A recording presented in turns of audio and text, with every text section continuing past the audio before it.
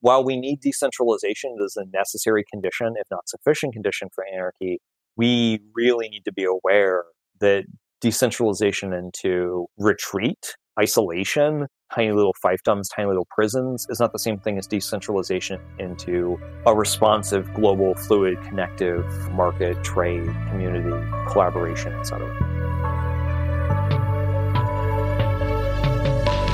Welcome to the Non-Serviam Podcast, a project dedicated to exploring the world of anarchist and anti-authoritarian ideas. Join us in our conversations with radical voices in precarious times. To view our full catalog, visit our website at nonserviammedia.com. If you'd like to support the show, please consider becoming a patron at patreon.com/nonserviammedia. Remember to like, share, and subscribe to help spread the word, and so you can stay updated with our most recent episodes. Thank you for tuning in. We hope you enjoy. Hey there, everyone. Welcome to the Non-Serviam Podcast. I'm your host, Joel Williamson, and you are listening to the 31st episode of the show. Today we'll be speaking with someone who identifies most with Voltairine de Cleyre's "steel bread for the hungry" style of market anarchism. Having participated in a video interview with us back in 2016, and even appearing as a headlining speaker at one of our in-person events in 2018, our guest today is no stranger to Non-Serviam Media. Introduced to the ideas of anarchy at age 5 and organizing by age 13, our guest today has gone on to become a prolific writer and highly influential political theorist who, whether you agree with them or not, has undoubtedly made a mark in anarchist history. Here's my interview with William Gillis.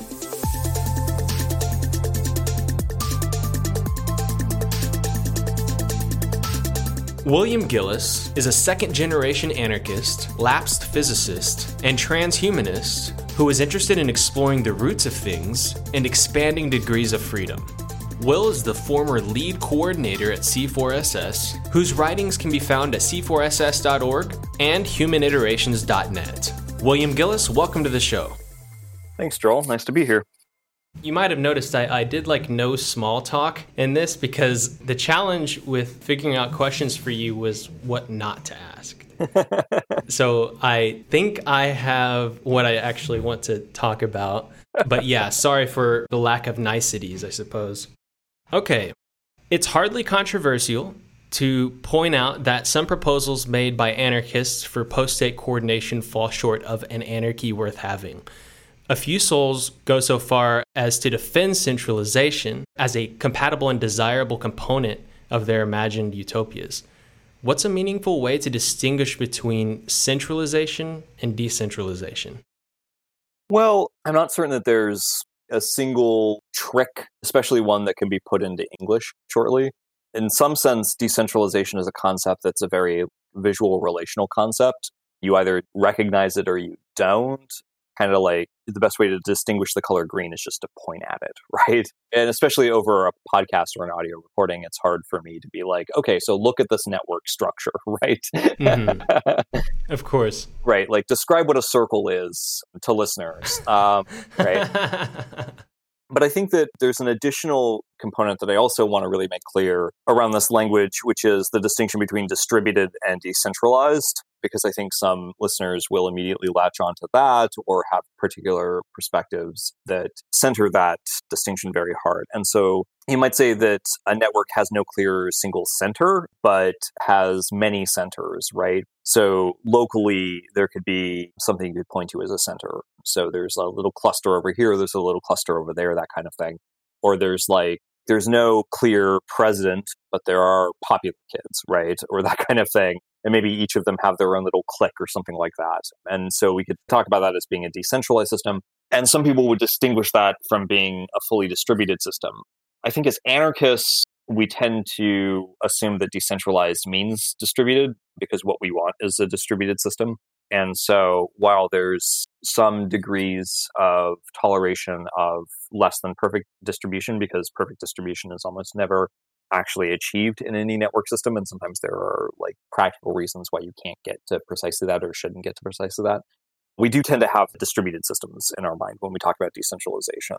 So in terms of like distinguishing between two of them, or between centralization and decentralization, I also think that it's important to note that centralization is a generic property of structures, network, and it's applicable to information flows and a variety of different things beyond authority, political power, reputation, prestige, popularity, that kind of thing. And oftentimes anarchists will fall into the mistake of being technically pro-decentralization, but not pro anything remotely close to distribution, or they will be pro-decentralization of formal political power, but not decentralization of like decision-making or a variety of other things, right? And think that somehow those are distinguishable. And in some cases, to some degrees, those are distinguishable, but there's a sense in which like centralization of any form, if you have like centralization in reputation, right? But you don't have centralization in political power, you're going to get political power centralization is going to be a knockoff effect. It's likely to emerge as a consequence of that centralization in that other form. Similarly, if you have centralization in information flow, we all go before the collective and make decisions before the collective, that can create spaces for power in various ways that don't line up with anarchist ideals or that could ultimately compound into the reformation of political and clear authoritarian centralization. So what are the benefits of decentralization and distributed networks then? And how might it complement or conflict with the market process? The last one's an interesting question. So decentralization can open up the possibility of greater efficiency and resiliency in a variety of contexts that centralized systems can't. It can also create inefficiencies for certain ends. So it's important to talk about the distinction between some ends or some projects and some contexts are more easily accomplishable through decentralized approaches, and others are more easily accomplished through centralized approaches. And also, obviously, there's a vast variety of things that can be put under the umbrella of a centralized approach or a decentralized approach. So you could conceive of a situation where somebody has a centralized means of solving a problem that is radically different and inferior to a different centralized means, right? And somebody could have a decentralized means of solving a problem that is radically different and inferior to a different decentralized means of solving a problem. And I think that gets a little bit towards the market thing. One of the examples I love to give is round robin meetings where politically everyone is perfectly equal. There's no centralization of final say or that kind of thing. Because everyone has to shut their mouth and listen while a single person presents, there's kind of a centralized information flow as a consequence. It can be less efficient in getting everyone through the relevant exchanges of information that need to be made.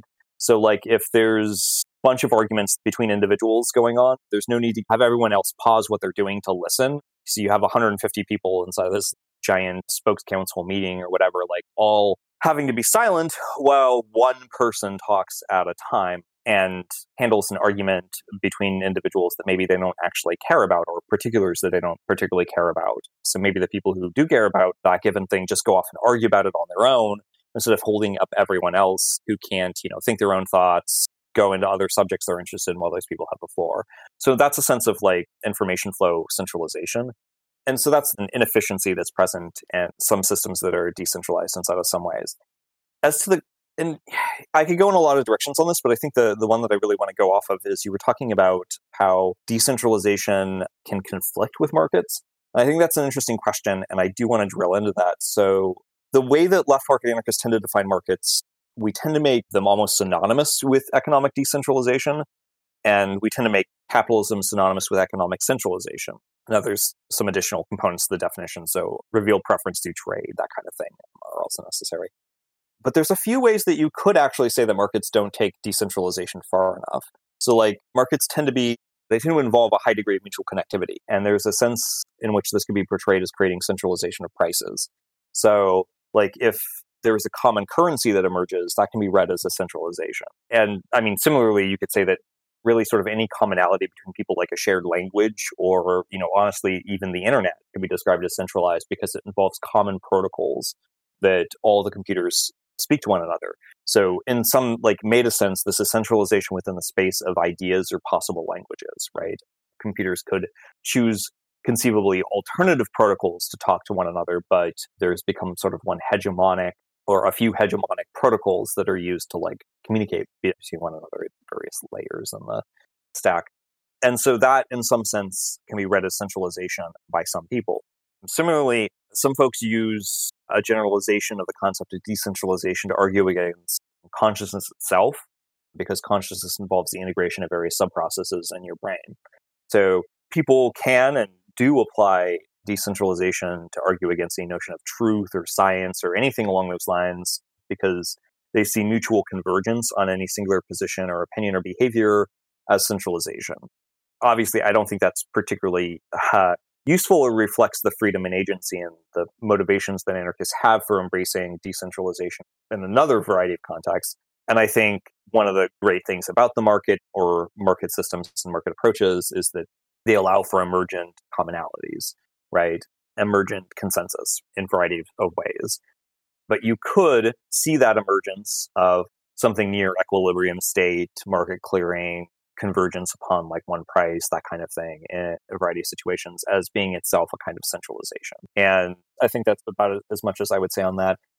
There are degrees, of course, within the market that I think maybe this is the direction that you were trying to go, that there are degrees within the market that they're like centralizing or like feedbacking accumulative tendencies that could conceivably generate out into like capitalism again and vast monopolies and kind of centralization. Obviously, there are a variety of structures, and maybe we can get into those, or dynamics within markets and different cultures and that kind of thing that prevent or push back very strongly to varying degrees and varying contexts upon those kinds of accumulative tendencies and centralization tendencies. And there are things that people will call like natural monopolies, or things that people will say are more, to put it more in the language that I would use, more or less prone to runaway accumulation and centralization. And I think the goal of anarchists is the market isn't this magical entity that sits outside of us. The market is the sum of human relations in a certain space of like trade and that kind of thing. And there's an immense amount of variables and things that we ourselves can do to push back upon that kind of centralization. But yeah, I think it is important not to hold up decentralization and centralization as like the central axis or definition of anarchism. Obviously, anarchists require decentralization in a variety of different forms, and those are necessary, if not sufficient, conditions for a freer society. But it's important not to overly belabor the concept of centralization or decentralization, because I have seen in many cases people rapidly take it in directions that are like utterly ludicrous, or that don't reflect the motivations we had for adopting that kind of analysis. So there are obviously a lot of anarchist proposals for how we might coordinate in a post-state society. One of the critiques you have of systems that are not market-oriented and kind of focus more on, say, community assemblies and neighborhood assemblies and things like that, your critique often relates to social capital. But you might be able to use that same critique to some extent towards markets also. So how might the problem of social capital affect a regional anarchist confederation versus a democratically ran workers' cooperative in a competitive marketplace? Well, not to get too fixated in on the specific terms that you used, but I think the term regional anarchist confederation is both specific and very wide and open, and perhaps too specific to address a variety of different communist anarchist conceptions, collectivist anarchist conceptions, etc., of their ideal world, and is also so wide that it's hard to speak to like the exact mechanisms that would happen there. I think a lot of non-market anarchists who speak of things like confederation have a lot of extremely varied ideas as to what that would look like, or maybe to be less charitable, they have a fuzzy intuition in mind, and then if you press them on the details or assume anything in any way enough to make a critique, they feel like that's really unfair. And I want to be clear that, yeah, as you say, like, social capital dynamics can have negative impacts in the market as well. There's like another sense outside of the workers' cooperative example that you gave, in which we can talk about more individualistic dynamics in which social capital has a huge impact. So to give a broader example, if we just had like a world of free-floating individual artisans contracting with one another as need be to build things or to, collaborate in whatever way, and there wasn't anything like the centralization of like a cooperative, right? Or any sort of thing like a cooperative or a group like that, there would still be the problem of social capital in a broader sense, and social capital dynamics that are feedbacking or that provide centralization. So one of the things that often emerges in networks is power law kind of distributions, where by default the network slides into a tendency where there's kind of an exponential or deeply unequal distribution of degrees of connectivity within the network. So one example of this happening in a very, very individualistic sort of market or world or scene is like the hacker world. And one thing that you'll often see happen is that when somebody makes a name for themselves as like a computer security expert, that often means that not only do more people follow them and pay attention to them, but more people give them tips. More people try to loop them into collaborations. More people loop them into conversations and things along those lines. And that means that they have a higher degree of connectivity, which means that they can profit from that higher degree of connectivity in a variety of ways. So one way would be that if you have a lot of independent individual actors randomly that have like spark of brilliance or spark of insight, and they start spreading that around, the person who is closer to the center and even in a polycentric, highly distributed, but still has certain highly connected nodes, those more connected individuals will be more likely to pick up and be able to exploit or take or make use of those insights, maybe combine them with something else that the individual doesn't have access to, if the insightful individual doesn't have immediate access to themselves. And so that's a sense in which celebrity dynamics, that kind of thing, can compound and create real social or like real capital differentiations. If you have people whose entire job is to serve as gatekeepers to information, right? Or as kind of in the arbitrage position of relaying information from one set to another set, those people can oftentimes benefit from runaway connectivity effects, and the incentives that they face or the incentives they have are oftentimes not pro-social. So somebody becomes like the speaker for, a certain subsect of science, right? And becomes like the science reporter on it. And that person can then influence or control or create like a small little like fiefdom or, whatever over how that information gets sent off, what information gets sent off to the broader public, and can kind of shut off or push out competitors against them. Similarly, there's dynamics around reporting and journalists of like activist movements and that kind of thing. So you might see reporters slide into a certain position where suddenly they are the spokesman of like a movement on the ground and have immense power, prestige, money, fortune, connection, book deals, that kind of thing as a consequence of that.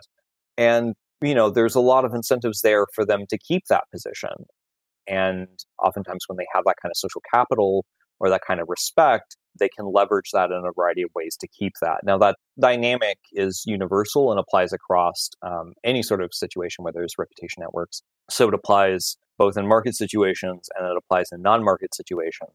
It is particularly pernicious in non-market situations because, at least in a market situation, you can always choose to just be like, fuck this, I made a thing. Do you want to trade with me or not?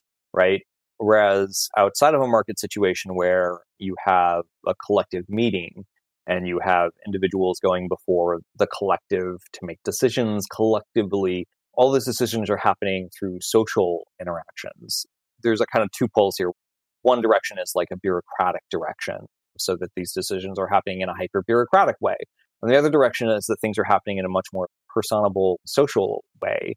But either way, if you don't excel at like, micromanaging Robert's Rules of Order or like whatever the bureaucratic consensus process is or whatever, you maybe get shut out of resources that matter to some significant degree, or you get shut out of power, influence, etc.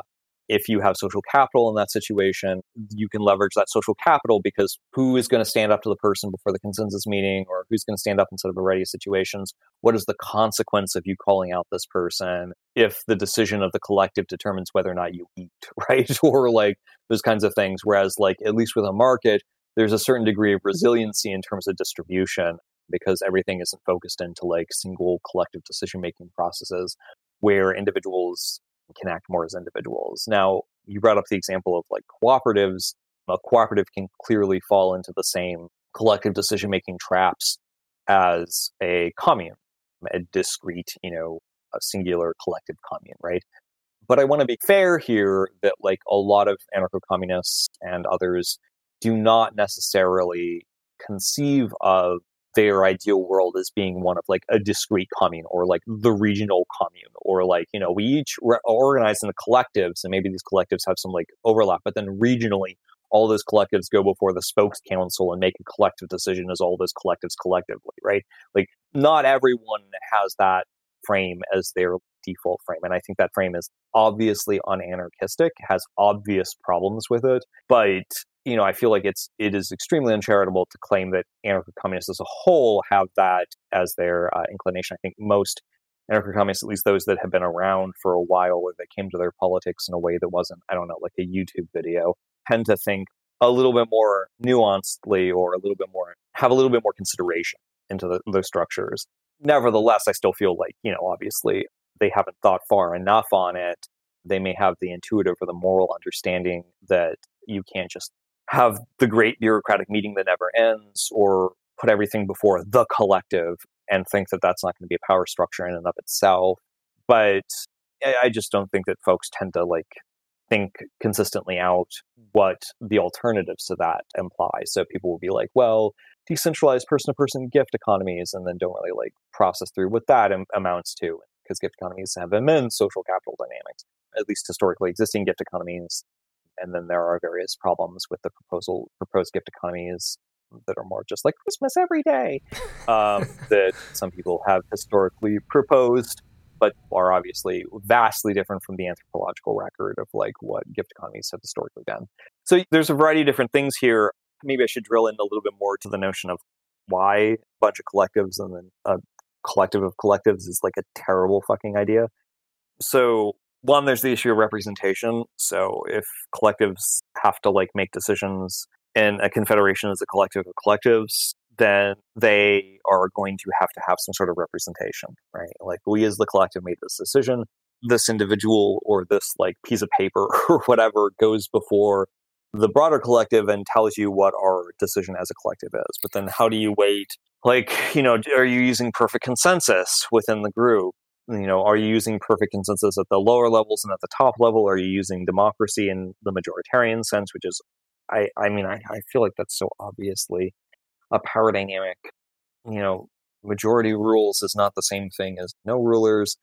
You know, I feel like I could do a whole session here explaining why, like, some kids who found a YouTube channel that was like, what if we did exactly what your civics textbook says the US government is, but we just called it anarchy, are like wrong, and how that's not fucking anarchism, right? But like, I don't really know that that's particularly useful in this context, and I feel like probably most of the listeners of this would already kind of understand those critiques, but they can point them towards my critique of democracy, the broader anarchist critiques of democracy, the symposium that we've had, et cetera, that kind of thing. And also, I should say that I've talked about consensus too, but even in consensus, there's all sorts of different like power dynamics and things that can creep in. A couple examples are something, if you're using consensus, you're cramming a lot of decisions into like a kind of a centralized communications logjam between everyone. And consensus is never like a perfect consensus. So there's pressures that have to be negotiated back and forth. Somebody has to basically be like, oh, well, you know, I'll tolerate a little bit of something that I don't like in order to get something that I do like or better than the alternative, etc. But it's oftentimes very hard to do intersubjective comparisons of disutility or preference or desire or that kind of thing in that environment. And so oftentimes those who communicate better, those who present their ideas more passionately, who leverage certain cards, like superficial card playing, that kind of thing, can simply get more say or get the consensus skewed a little bit more towards their direction. So there's proportionality in terms of like when there's like some sort of gradient between one position versus another position, and some sort of consensus has to be reached in the middle. Oftentimes power, social capital, charisma, neurotypicality in different ways. These things play different roles in terms of that. And then there's all sorts of centralization just in the very fact that there's centralization of the discussion, right? So like, who controls what proposals go before consensus and how they get formulated, what counts as the default decision if consensus isn't reached. Let's say that there's several similar proposals where independently people have like spitballed, and then somebody, you know, who's doing facilitation is like, oh yeah, well, let's merge those like proposals into one because you're all basically saying the same thing. Well, maybe they're not all saying exactly the same thing. And maybe also when you choose the language, there's very specific little tiny details that you're like smuggling in, right? And then like consensus will become oriented around this like Schnelling point or this kind of like starting assumption or any number of ways which deeply shapes the path contingent negotiation processes that spiral out from that. Okay. So there's some proposed models that are in between bureaucratic centralization and completely freed markets, right? There's of course hybrid economic models that mix a kind of decentralization while maintaining aspects of what we might consider economic planning. Participatory economics, also known as PARECON, comes to mind. What are the promises and the problems with these sorts of systems? Well, systems as a whole, there's so many that it's hard for me to necessarily talk to them. But PARECON, that is an interesting one to bring up. PARECON is just the bureaucratization of everyday life. I mean, I don't really think that there's anyone of any real number in the anarchist scene as a whole that has ever really taken PARECON seriously. It's kind of fun because it's a self-evident nightmare.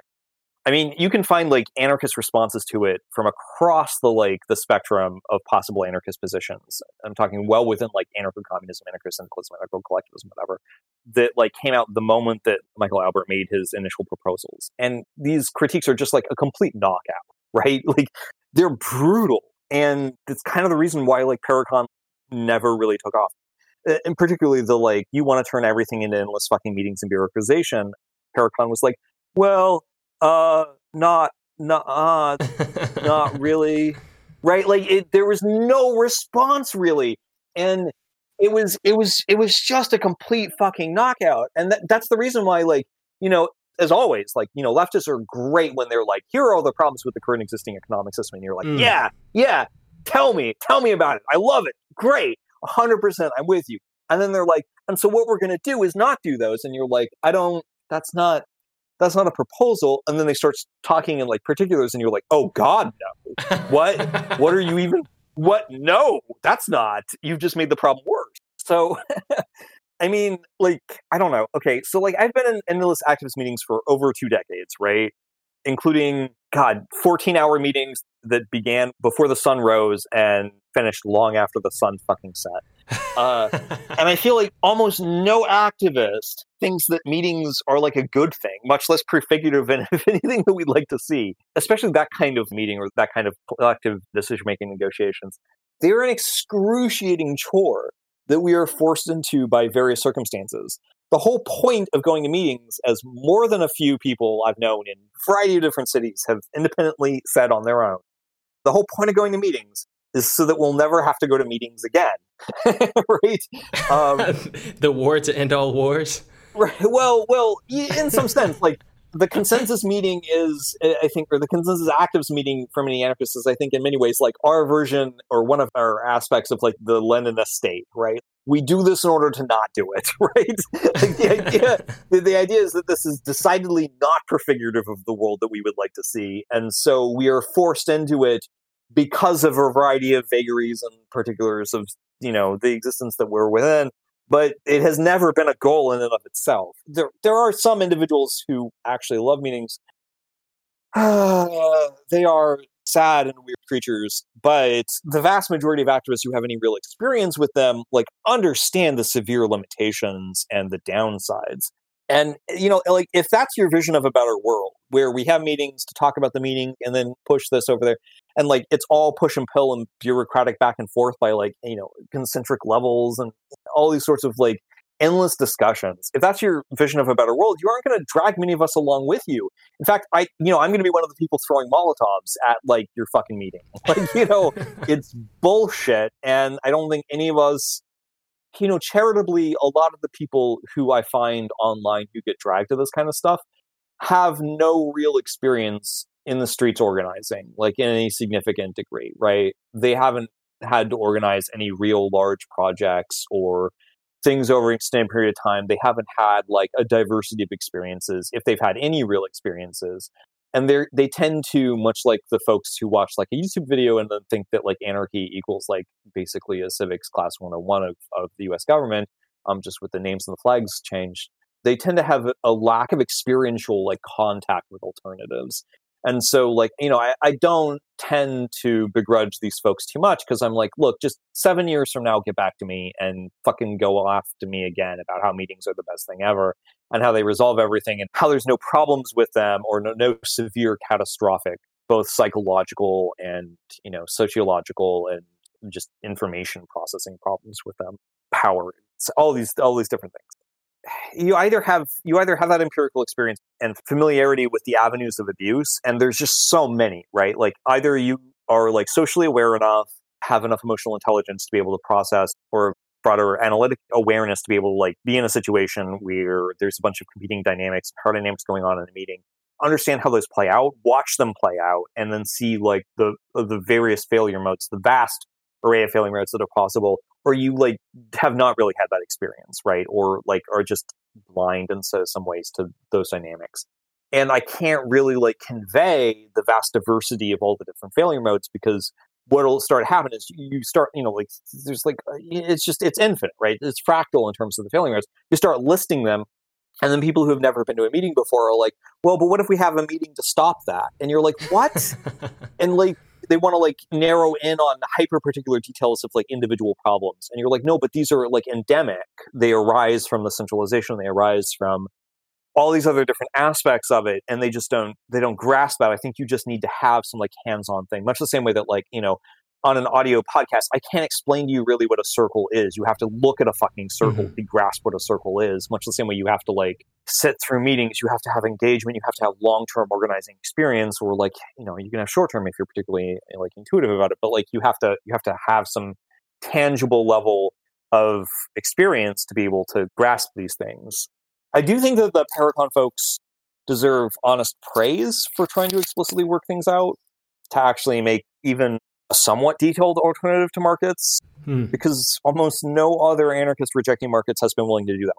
That really is the thing. Like Paracon is the one example, other than mutualism and various mutualist, like left market anarchist schools, it's the one example of an anarchist approach that has actually been willing to like sit down and work it out. Unless you're going to count like, fucking the Red Book or something where fucking just sketches on the back of a napkin, some central planning. And then it's like, oh, well, like town communes will make these decisions. And like if people don't do work and there's a scarcity of food, which of course there wouldn't be, but if there is a scarcity, then just, the town will vote on whether that individual gets fed or not. Like, I mean, that's literally a component. I don't know why anarchists don't realize just the power dynamics that are baked into that and the lack of deeper consideration that's gone into it. Paracon actually, I think, like Michael Albert, as much as I'm like ragging on Paracon, I think that Paracon is honestly like, I feel more at home having a conversation with somebody who is an advocate of Paracon because they have the intellectual sincerity and the nerdiness and the rigor and the sense of obligation to go through and do the work and try to like build a model, right? Mm-hmm. And the model that they end up building is a clusterfuck. It's a self-evident reductio. It is absurd on the face of it. It is catastrophic nightmare dystopia. But hey, that's useful too. And I actually think that in many ways, Paracon does the work of market anarchists. If we were to create Paracon, right, and be like, well, you guys haven't done the work to flesh out what your alternative markets would be, so we'll do it for you. Here's what we think it'll look like. It'll look like Paracon. We would be fucking excoriated, right? Like every single person on the planet would be like, that is so unfair. That is so outrageous. No one actually believes that. You guys are full of shit. How fucking dare you? Like, and rightfully so. It would be unfair for us to do that. But Paracon, like being sincere and earnest and actually doing the work on their own, oh God, it's so useful for us. They're like an auxiliary to our project because we can point to them and be like, well, I mean, guys, do you want that? And if you don't want to go to meetings, you can just maybe skip some of those. Okay, but then literally all social power and decisions that be piped in those meetings. I mean, like, I just... We're talking in such abstract terms and like, we don't have the time in a podcast to drill down into the particulars, that kind of thing. Yeah. But I mean, like Paracon, like explicitly appoints, they're like, okay, you'll have your fellow workers evaluate how hard you're working and whether you're being like earnestly like working. And then what are the contingent conditions? So like you're pregnant. Well, obviously your workers have to make exceptions to the fact that you're like pregnant, blah, blah, blah. And I'm just like, I don't know, Like, I've worked in tons of workers' cooperatives and shit, and I've done self-evaluation, coworker evaluation meetings, that kind of thing. There's been a variety of situations where I've been essentially in the situations that they're describing. And, there is some degree to which it can work out to some minimal level of functionality, right? But, so sorry, I'm just trying to drill down on one detail here, which is the worker mutual evaluation kind of like thing. But if you don't see the ways that opens up arenas for social power, and if you don't realize that you need desperately very individualized alternatives for people to fall back on in fluid ways that aren't just like, well, I'm formally now leaving my associative workers productive blah blah blah, right? If you don't have ways for people to just be like, okay, well, I transition on the market to doing this other thing, I trade to this other person instead. If you don't have like very fluid ways of individuals of exiting, if you will, or of having alternative options and a vast plethora of alternative options immediate to hand, then I don't know, it's just like Paracon seems so self-evidently a clusterfuck. Obviously I've read Michael Albert's book. There's this other book where somebody's like, okay, let's try to do like accounting and talk about like as an accountant how like accounting would work in Paracon. And it's a nightmare every time. Like, how do you communicate back and forth and then like, okay, you have to quantify, but then also like, how do you convey like truly evaluate intersubjective desires and intensities without like the basic reveal preference of trade, et cetera? Like, it's just, there's so many things wrong with it. And the best thing about Paracon is that it reveals almost intuitively and immediately to most people, this is the problem. Like, this does not work. This is catastrophic. Mm-hmm. Which isn't to say that there aren't like people working on projects that are not Paracon who are anti-market, right? Like Matilda Macaulay is working on a vast array project that she's trying to put together. As far as I know, she hasn't really like gone beyond the initial, like most preliminary outlining of like conditions. Here are the conditions that this project would like to meet without even starting on the project itself. But there are people who are sincerely trying to work and develop non-market, decentralized anarchist systems, and I wish them the best. It would be great if you could get that to work without catastrophic failures. I just, I don't see any remote hope in those so far. So what are some examples then of decentralized efforts expanding freedom? And how might they compare to some notable classical, more centralized struggles of the past, such as the CNT? Okay. Decentralized efforts expanding freedom. I mean, this is like the entirety of anarchist praxis, right? And this goes entirely beyond how would an ideal, more liberatory world be structured? What would be the structures of that more liberatory world? The means to get to freedom or to more freedom in ways that are coherent with that stay more anarchist. I did actually a thread on Twitter a little while ago, and I think the categories that I gave, the Sweden categories, were insurrection, development, contestation, hacking, prefiguration, and erosion. These are like distinct categories in different ways. Insurrection typically gets defined by like, you're trying to compound popular resistance, you're trying to build broader acts of resistance that undermine existing power structures or control systems. So derailing a train carrying arms shipments to Israel is an example. And one of the main things that distinguishes this category from hacking is that you're trying to go for reproducible attacks. So like you burn a cop car, that is both a demonstration of what can be done, and it is the perfect propaganda in some sense, right? Like a ton of people who are in oppressed communities, who are in certain relations with broader power structures or society as a whole, don't really need to be told that the cops are the enemy. They need to be shown that like it is possible, you can get away with, you can do damage by fighting back in certain ways. And so when somebody throws a Molotov and sets a cop car on fire in like the George Floyd uprising, whatever, that can unleash kind of like copycat actions or this compounding kind of resistance. So insurrection is broadly usually taken as one example of a decentralized, bottom-up, individualized, but also intensely social, strong aspects of collaboration, mutual aid. Just not like, the commune doesn't vote to go out and do an insurrection, right? Like if a commune is voting to go do an insurrection, it's not an insurrection. An insurrection is a bottom-up, bubbling up kind of like individualistic process. Hacking, in many ways, I distinguish as distinct from insurrection, and maybe hacking is the best term for the category, but it's the term that I've like broadly started using. Hacking, I see as more context-dependent exploits. So whereas like people going out and fighting Israeli tanks or whatever, throwing a rocket at an Israeli tank in an intifada is like a reproducible form of attack, right? Everyone can do that. Hacking is more, you found some particular situation, some particular distinct bit of awareness that you have, or some sort of structural instability or exploit, and you take advantage of that in like a one-off way. So like this is more like proactively, intellectually, you go through and you think about the world around you, the opportunities that are available to you, the complexities and the dynamics of like control systems.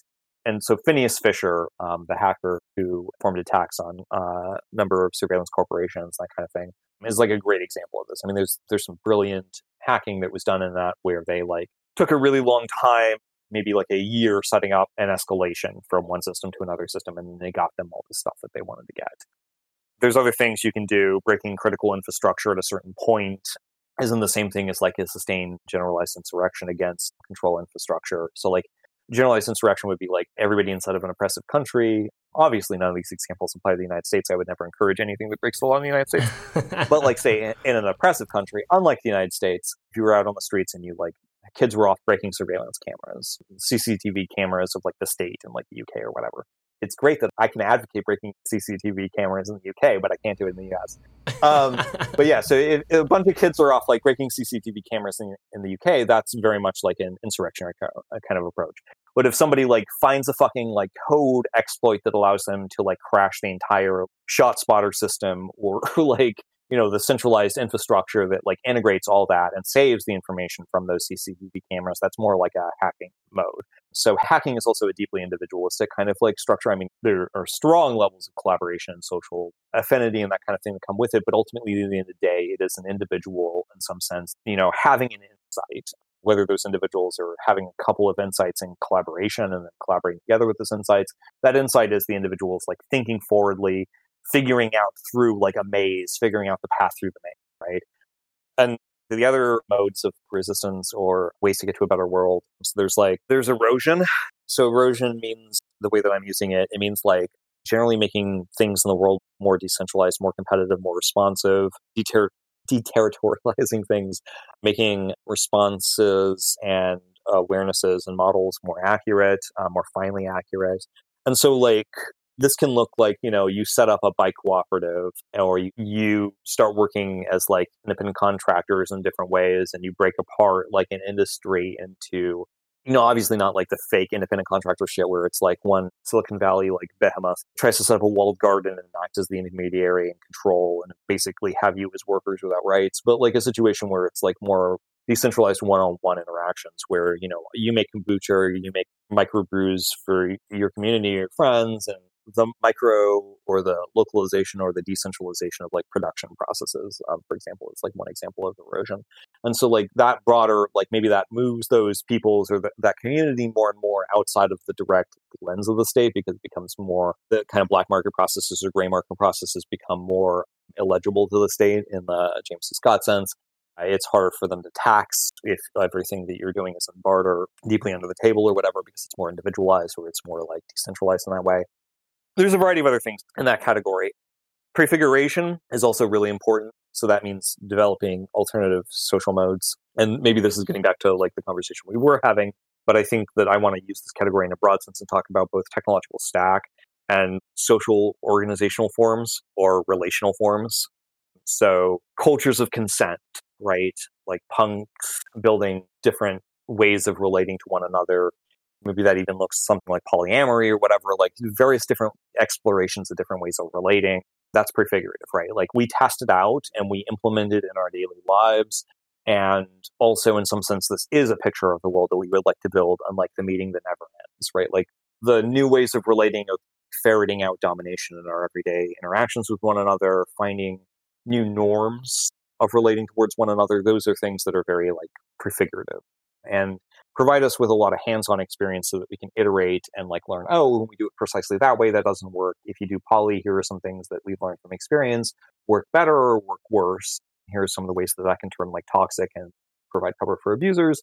Here's some of the ways that can counter abuse, right? That kind of thing. And then also this applies to like setting up alternative mesh infrastructures in terms of technological stack. All sorts of other different things that are more like decentralized and more organic or fluid and anarchist. So there's like two other categories that I don't think a lot of other anarchists talk about or admit that much. One of them is development. And I kind of carve this out very distinctly from hacking because development, in the sense I'm kind of talking about like invention. So technological development it's very like path dependent. So if you spend time working to build certain technologies, you're not going to necessarily spend a lot of time building out other technologies. So if you build out solar panels in like this one pathway, utilizing carbon and this like compound with this other thing, you're not going to learn and then open up new avenues through like another compound or another like, okay. So like with solar panels, one of the major problems that we're facing is that, and this is replicated all over the history of technological and structural development, is that like big social changes, in the sense of like if China goes out, the PRC goes out and strip mines huge regions of China to get rare earth minerals and put them on the market for cheap, the global market. And, in order to do this, they have to do a variety of like intense state violent kind of things, dispossessing tons of people of their land, poisoning waterways and aquifers and things that huge numbers of people depend upon. All sorts of things that would never function in individualized like market economy, because you would be responsible for that kind of thing and people would see that as aggression, right? But the state can get away with it. And so it reduces the price of certain rare earth metals, which mean that if you are in a university in the West and you are going to get a grant from IBM or something, whatever source, to develop more efficient solar panels, you have a lot of options for like what sort of materials you can work with and what sort of materials you can investigate. And if China hadn't done that, then you would work with materials that don't have rare earth metals in them, right? Because you would be like, well, those are way too expensive. But because China has artificially deflated the prices of them through extensive state violence, it would actually make more sense for folks to skew research in the direction of the things that are cheaper. So the people who will hand out the grants, et cetera, will say, well, we want you to do research in the places where we can actually make the most amount of money. It's important not to think of that as being power determines technology in this like straightforward way, right? There can oftentimes be low-hanging fruit that just don't get grants or that don't require a lot of deep investment or dig to an alternative that immediately makes a different technological pathway cheaper, that jumps out ahead and is like, oh, well, this pure carbon approach that we use is actually better than this doped material that uses this rare earth metal, right? And no one investigated this because they didn't want to put the money down when they could automatically do it in this other direction. So sometimes, though, you can jump ahead just by yourself, with no money, investigating and doing that kind of experimentation and investigation on your own. And sometimes you can do it with very little amount of money or startup capital investment in the broader sense of like a bunch of hippies in a scientific commune in the middle of wherever end up working as a side project or in like a repossessed squatted village of hackers in like in the mountains of Catalonia or whatever, like start working on alternative pathways and realize certain possibilities that would never be funded in the current power, social, like technological development situation. And I think that those are really important. I think that some of the most important work that can be done is oftentimes done by individuals being willing to invent and develop and explore in directions that are not getting funding, and not getting funding for reasons of power, for reasons of like structural dynamics along those lines, when there are good reasons to expect that there could actually be payoffs in those directions that could, at least provide competitive options for those of us that don't want to get locked into technological development pathways that depend upon resources that are hugely destructive, right? There's lots of examples of this, but that's just one of them, and I'll try to move on. There's contestation, and this is probably oftentimes thought of as the least anarchist of the possibilities, but I actually think that it is part of a balanced diet, as it were, of modes of pathways to a freer world. Contestation, in my sense here, means applying pressures to shift the everyday balances of power. And so this can be, there's protocols on the internet, right? There are certain standardization boards on the internet that are like, 8 fucking people, and they decide basically which encryption technology gets used or encryption form gets used by virtually every single computer in the world, right? And in some sense, they're like expert bodies, and their like goals are, this is pure like the authority of the bootmaker. But in some significant sense, of course, these boards get tons of industry and nefarious CIA, NSA level like influence, right? If not direct appointees. And so oftentimes, inside some of the situations, you'll have like one secret anarchist on this board who is appointed there because they're an expert in their field, right? And so they know cryptography, they know the situation. And then like some people start being like, well, it's all really great that you could use that curve, but like ultimately, I think it's like basically the same thing. And actually there's some knockoff benefits of like this curve. And the person who's the anarchist is just like, that doesn't make any sense. That's actually an inferior curve in specific ways. The benefits that you're talking about are really minor in comparison. Why are you? And then realizes, oh shit, you're taking money from the NSA. And the NSA is the reason why the NSA wants everyone to adopt that thing is because they think that there's a backdoor they can use on it. And so if you're like an anarchist in that context, you need to push back against that, right? Like that is a policy decision that's very much like a lot of people would write this off as like a reformism thing, right? Like this is just a matter of like, state policy, even if the example that I'm giving of like an advisory board on like a protocol or like setting norms and that kind of thing is purely by like reputation and there's no like legal sanction whatsoever on it. Like clearly this board nevertheless has like power and influence. And as an anarchist, you need to like leverage whatever the fuck you can to push back on that to raise bloody hell to make sure that it doesn't happen.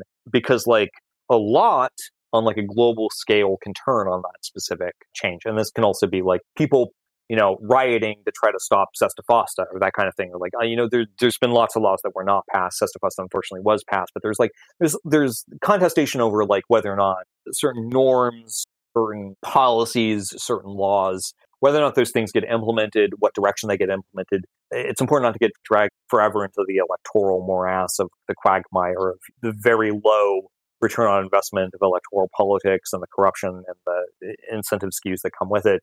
But there are instances where you can raise bloody hell and stop like old growth forests from getting logged, right? And that's a matter of contestation. So, those are the 6, I think, total modes.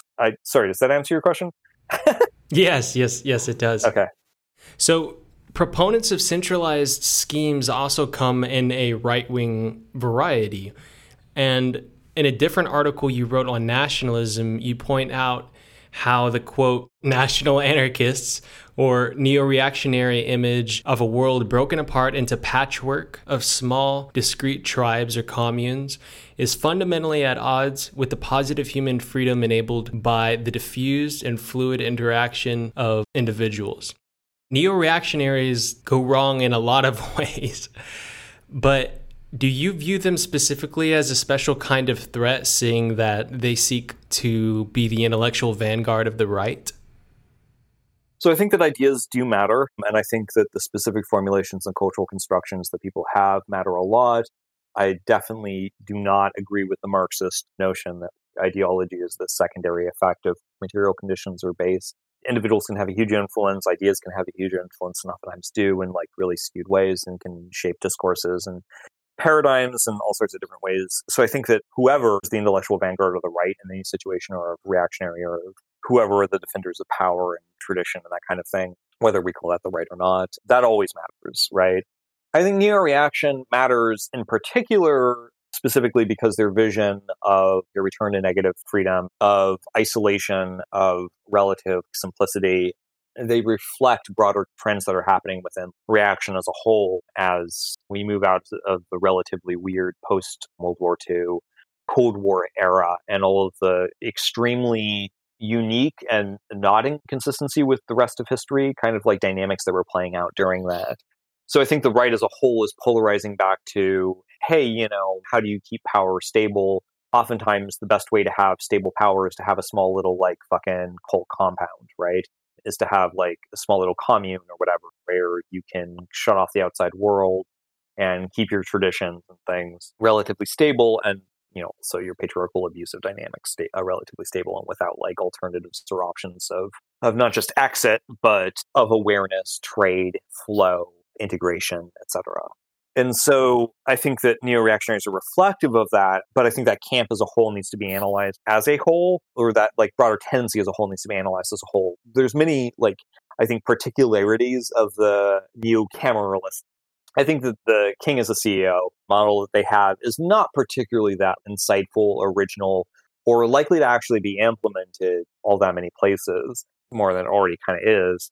There's this kind of funny sense in which, I don't know if you've seen recently, and this is kind of like recent development, but like Nick Land was recently screaming or like going off about how Curtis Yarvin is now basically sliding away from that language No way. in situations. Yeah, well, yeah. So there was some sort of thing where he was just basically talking about like the monarchist just notion of like the king, right? He's more focusing on the king as just like valuable as being a king, not necessarily as being like a CEO in the CEO structure, which is like more in keeping with the traditional reaction. Sure. Yarvin wasn't saying anything particularly original or new. And so Land was like, but the one nice thing that you were saying, or the one original thing you were saying, is that the king would be a CEO. And now you're acting like you don't even care about that. It's like, well, they never really cared. That was never the appeal. Right? Like, that's not the reason why the right is turning towards micro prison, fractal patchwork framework. They're turning towards that kind of hyper isolationist tendency, and they've always kind of been on that current. Not that isolationism ever truly happens, rather you just break down into wars forever. But, the social stability, if you will, the simplicity, the ease of control, one should say, of having super simple small communities, prisons, that tendency has been there long fucking before anyone said anything about fucking like CEOs and stock investors or whatever. So like, once again, Land's a fucking idiot and missed the whole dynamics that were going on around him. But yeah, so like, I think that whether or not it's called neo-reaction, and I honestly really doubt that term will continue, whether it's called national anarchism also seems to be a meme kind of on the decline in many ways, although very influential in terms of the variety of different folks in the number of these spaces, whether that's called a variety of different other things, Hoppianism, whatever. I think that kind of micro-feudalistic, fractal micro-prisons approach negative freedom in the most perverse sense, I think that that's definitely emerging as the hegemonic position of conservatism and the action.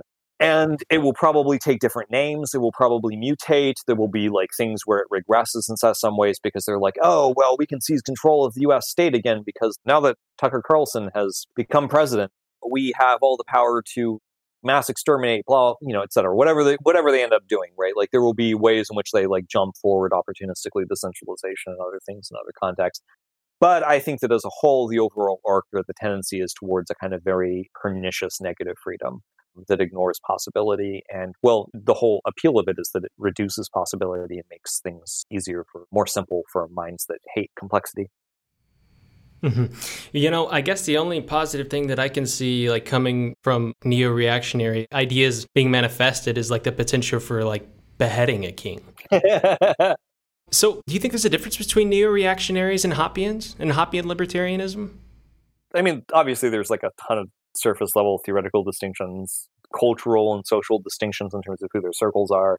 But, as I said, like I think it's all basically the same underlying dynamic. Its reaction is driven by a hostility to complexity. So it inevitably embraces a kind of ossified localist diversity where nothing touches anything else in any sort of liquid or complicating way. And, you can see that in Hoppianism around hostility towards complications in terms of title and property. So, you look historically, what have humans actually found to be like useful in terms of property systems? They tend to be very complicated and context-specific property systems. So title will get muddled up in complex ways. It won't like cleanly break. You can trade some aspects, but not other aspects. There's all sorts of different things that have started to play out. And then also times things don't play out that cleanly in terms of discretization, even for like legal sense in a contract, right? And all of those dynamics, they're not what the sort of people who get drawn to Hoppianism like, right? They want the clean simplicity. And there is something to be said for like, if you orthogonalize property relations and trade in like a very strong, or notions of title very strongly to enable trade cleanly, you get a lot of like knockoff additional benefits and like fluidity and things along these lines. You can fully disentangle yourself from an object that you created and you can trade that off to somebody else. There's all sorts of benefits to that. I'm not saying that a situation where we have infinitely complex, hyper-particularist, like property title dynamics is all that ideal either. My point, though, is that those things do emerge for real reasons, and they oftentimes have real utility, and people gravitate towards them for a variety of social reasons. And we can talk about societies that don't have a state or don't have real state presence, right? And they oftentimes have much more complicated notions of property that don't cleanly break apart. And Hoppians fucking hate that shit. They don't want that.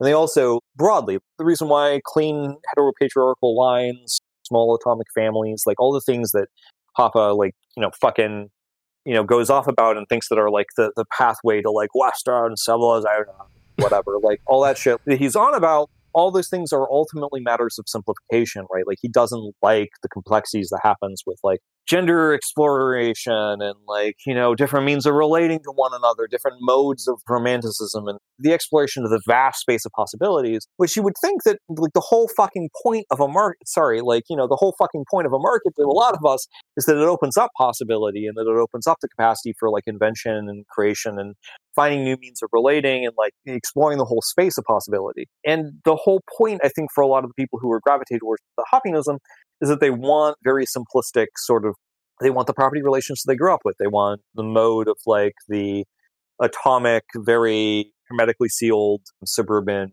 middle class bourgeois lifestyle, right? They want those kinds of things because they're so simplistic, and then they just make up really just completely ahistorically or off the cuff explanations or justifications to get them. And, ultimately, something that is a lot simpler than trade is war. And that's the direction that all these kinds of like tendencies go towards. Nationalism is a lot fucking more simple than cosmopolitanism. Mm-hmm. War is more simple than the complexities of interpersonal relationships and like complex tapestries of trade and complex positive sum pro-social like relations. Mm-hmm. War is dead fucking simple. And so like that's the pathway that all these people are on, right? Like they may have like, personal, they may know the death toll in Iraq, right? They may go off and on about that.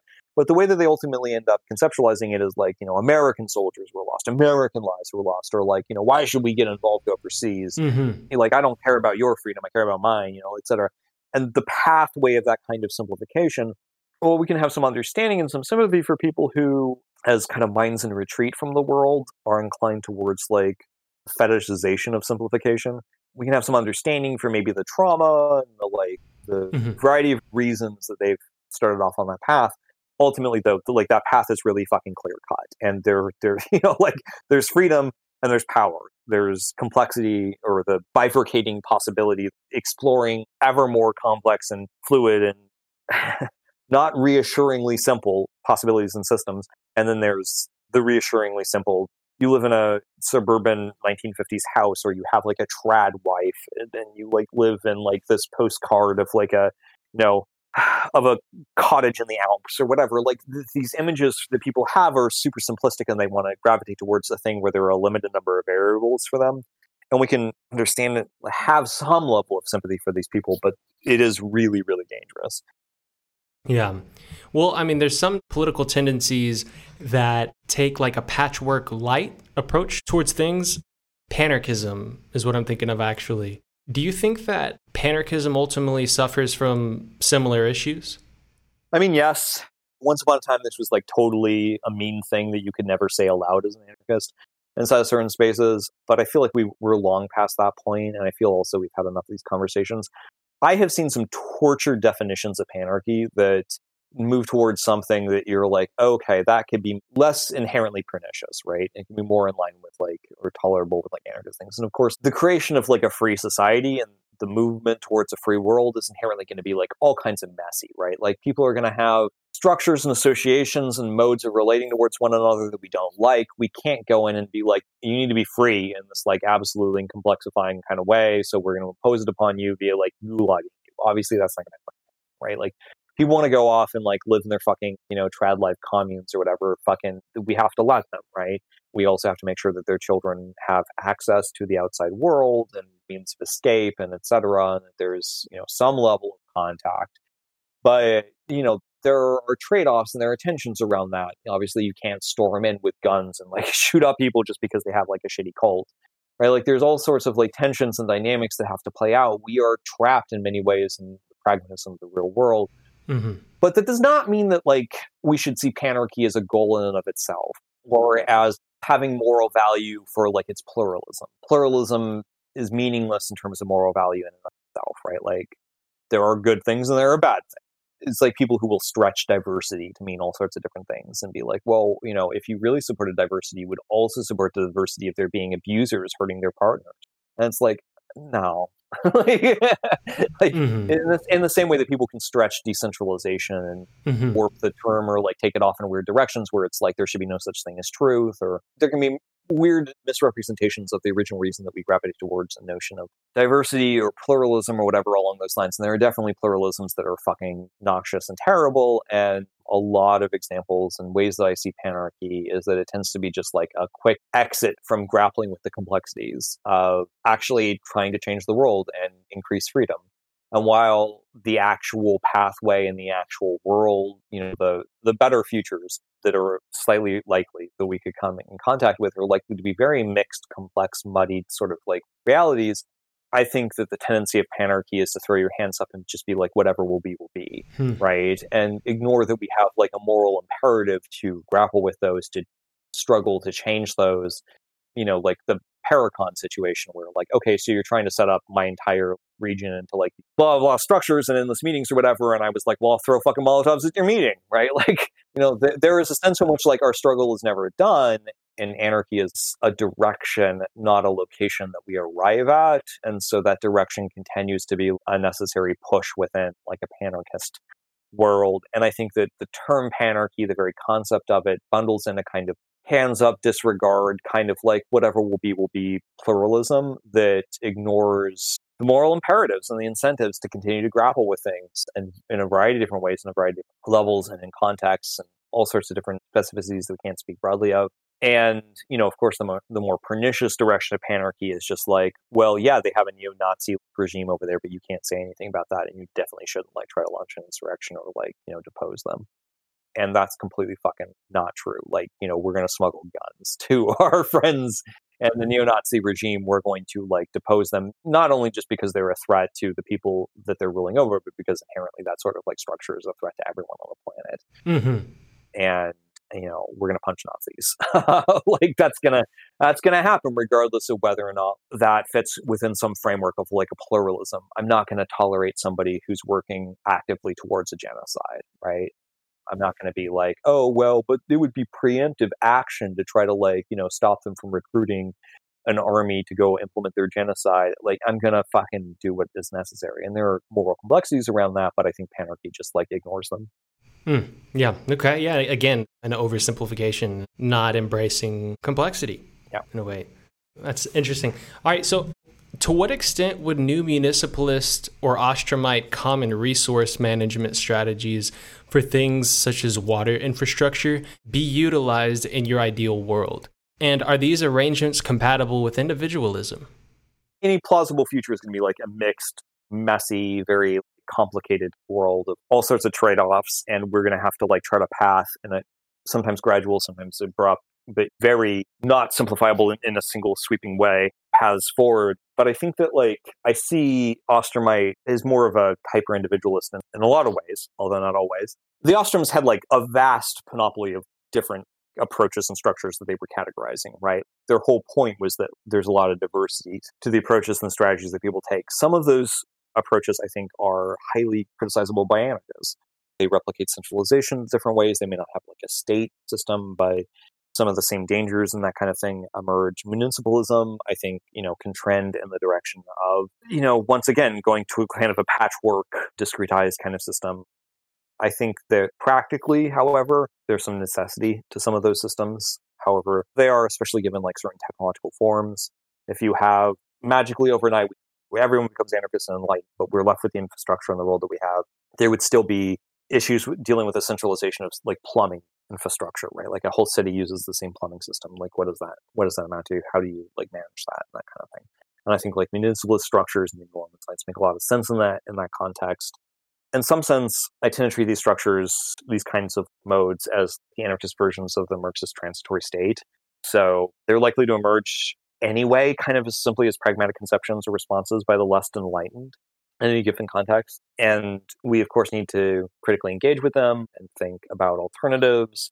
And I think there should be more space, and I would love to see more work done theorizing ways that certain approaches within those broader categories of systems, certain ways in which specific systems can reinforce themselves and resist developments that might dissolve them, or that can go off in pernicious directions. They would have like pernicious incentive structures built in that maybe wouldn't be fully recognizable in certain dimensions, but would have knockoff effects in other aspects. And I would love to see more research, perhaps in the previously discussed development thread of work where people might go into and break down and model and analyze not only anarchist critiques, but alternatives within that framework, so that if magically tomorrow everyone wakes up as an anarchist. Not that that's going to happen, but some sort of social change happens where you get presented with options. Within those frameworks, we have a better understanding of what we're moving into. And again, the Ostermite system is so hyper particularized to given situations.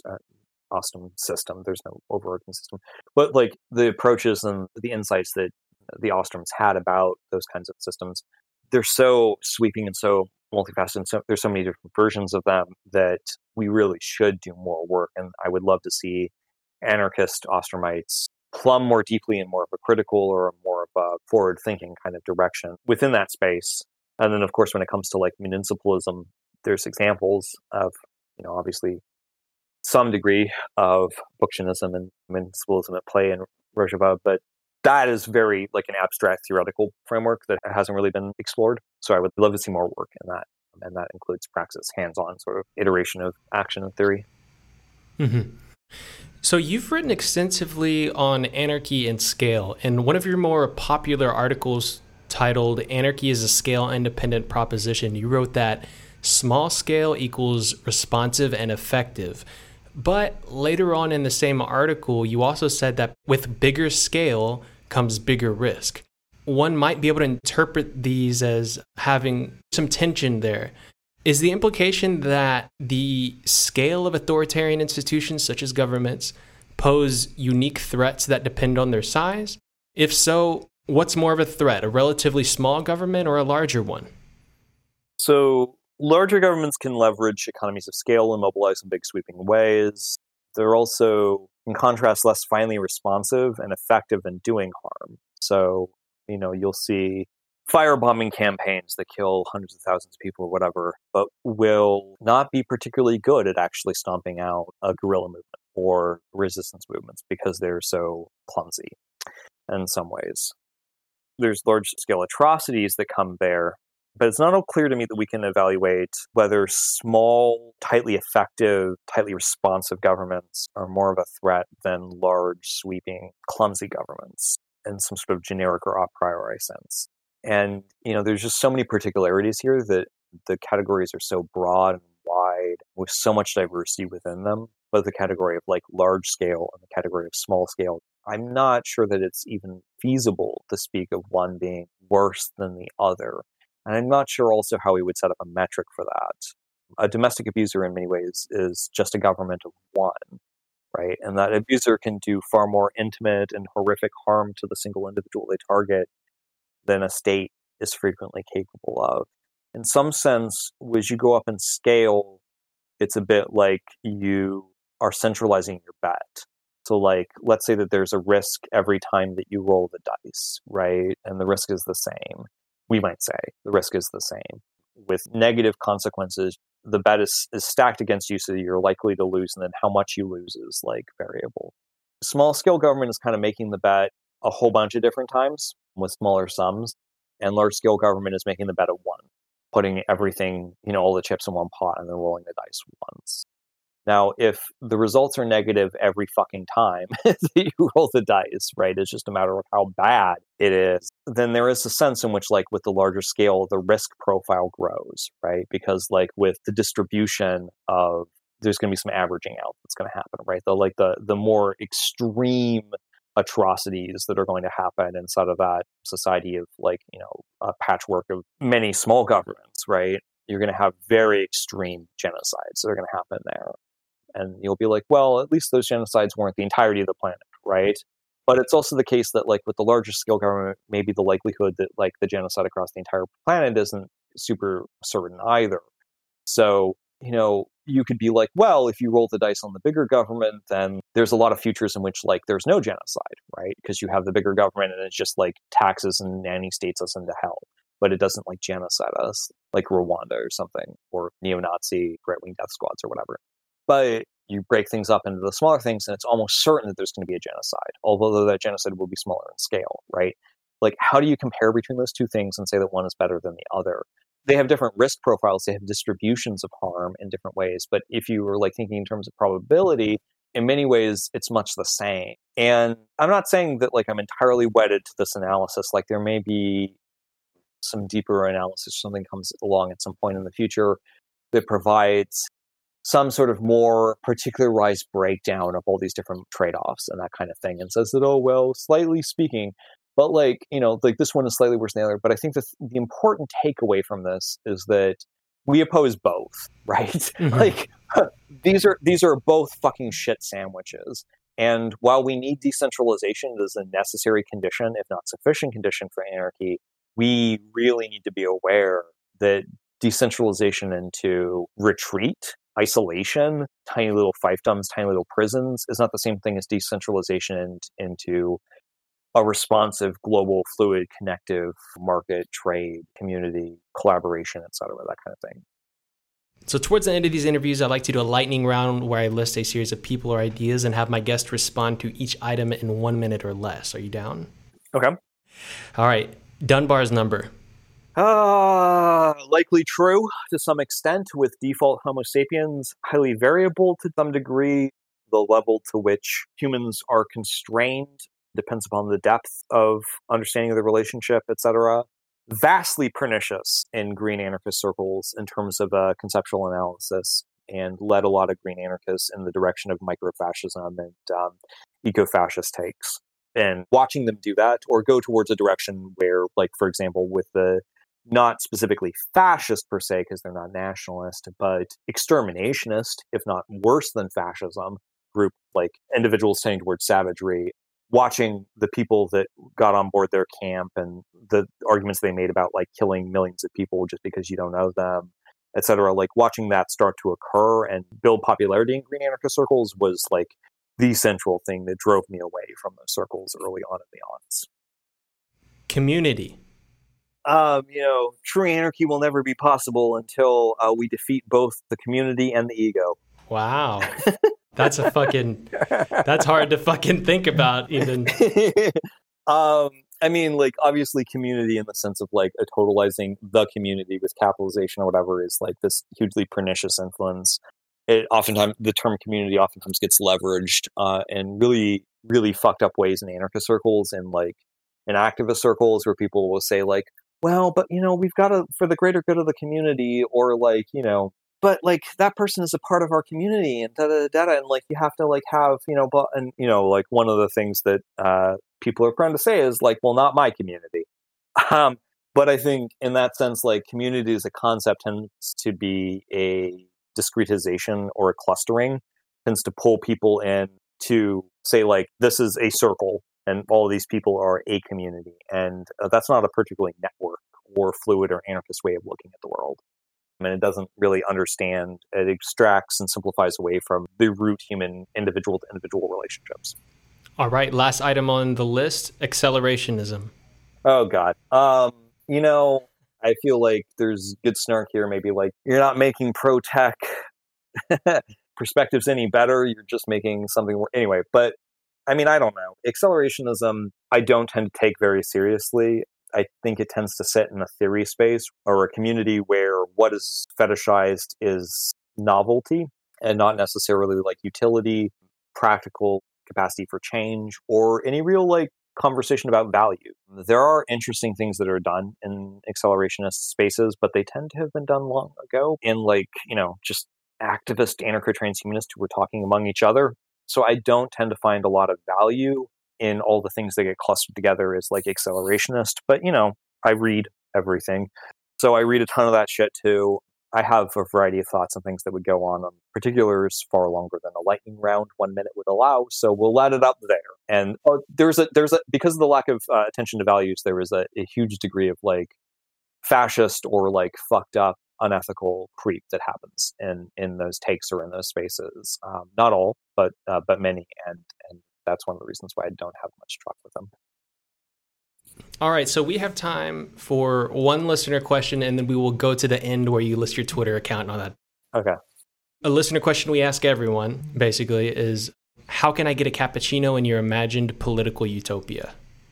Oh, God. I mean, like, I don't have a utopia, so I don't know that the question, like, applies, right? There's a variety of different worlds that I think would be more liberatory than the world that we have right now, but whether that's, like, the nanobot machines that are meshed in with my, like, digital implants automatically generate a cappuccino and build it like a Star Trek replicator for me, or whether that's, like, I go to the fucking food cart on the fucking corner and I buy it, right? All right. So where should folks go to follow you and your work? Well, I tend to publish first at C4SS. So at C4SS, you can go down on the footer and see the William Gillis section, and then there's just a ton of articles by me. And those involve more like current events-y responses and that kind of thing, and less abstract theoretical kind of pieces as well. And then at some point, most of those articles get republished. The more abstract ones get republished on humaniterations.net. Human Iterations with an S. I think you said it in the intro. And yeah, so I post a lot of things there, including some things that I don't really necessarily think will fit on C4SS. So things that are more like personal rambles or like feminist analysis or like a variety of different things that are more like interpersonal or that kind of, or psychological or that kind of thing, as well as like just geek shit, I'll write something about a science fiction movie or something. And then of course I have a Twitter, which is @Rechelon. That's the letter R and the word echelon. So RECHELON. Probably folks already know about that. I have a unfortunate Twitter addiction. And so some high level of presence. But yeah. And did you have a Patreon you wanted to plug? Oh, I mean, I have one, and you can find it via my Human Iterations account, but I'm pretty well off financially right now these days, so I don't encourage people to post that. If people are interested in donating, there are a variety of info shops in the Global South and other anarchist projects in the Global South that I think that people should donate to. There is a project that at some point when I finally get some breathing room, we're going to put online that tries to provide an index for ways to donate to those projects in the Global South. If you search on Patreon for info shop, I think that there are a few info shops available that you can provide donations to. I think providing in-space infrastructure and meeting opportunities for people is really critical, and I think that it's really important to building out social movements. So I would encourage people to donate to anarchist projects, and particularly anarchist physical in-space community space building projects. And I also think that your dollar goes far further if you donate to those projects in the Global South. I do, and I encourage other people to do as well. All right. Cool. Well, thank you so much for joining me. I really appreciate you coming on. I didn't get to ask you as many questions as I wanted, but I thought this went really well. Thank you so much for joining me. It's a pleasure talking with you. All right, we'll talk to you soon. Bye. All right, bye. There it is, folks. I hope everyone enjoyed this installment of the show. If you liked this episode, be sure to check out our full catalog at nonserviummedia.com or at youtube.com/nonserviummedia. And make sure to subscribe to receive notifications each time we release a new episode. If you're interested in seeing this project continue, please consider becoming a patron at patreon.com/nonserviummedia. And if you can't contribute financially, you can help us out simply by liking and sharing this episode. As usual, shout out to our existing patrons. Your support helps us reach a larger audience and helps keep this project going. Finally, be sure to keep an eye out for the next episode. Thank y'all so much for tuning in. We'll talk to you soon.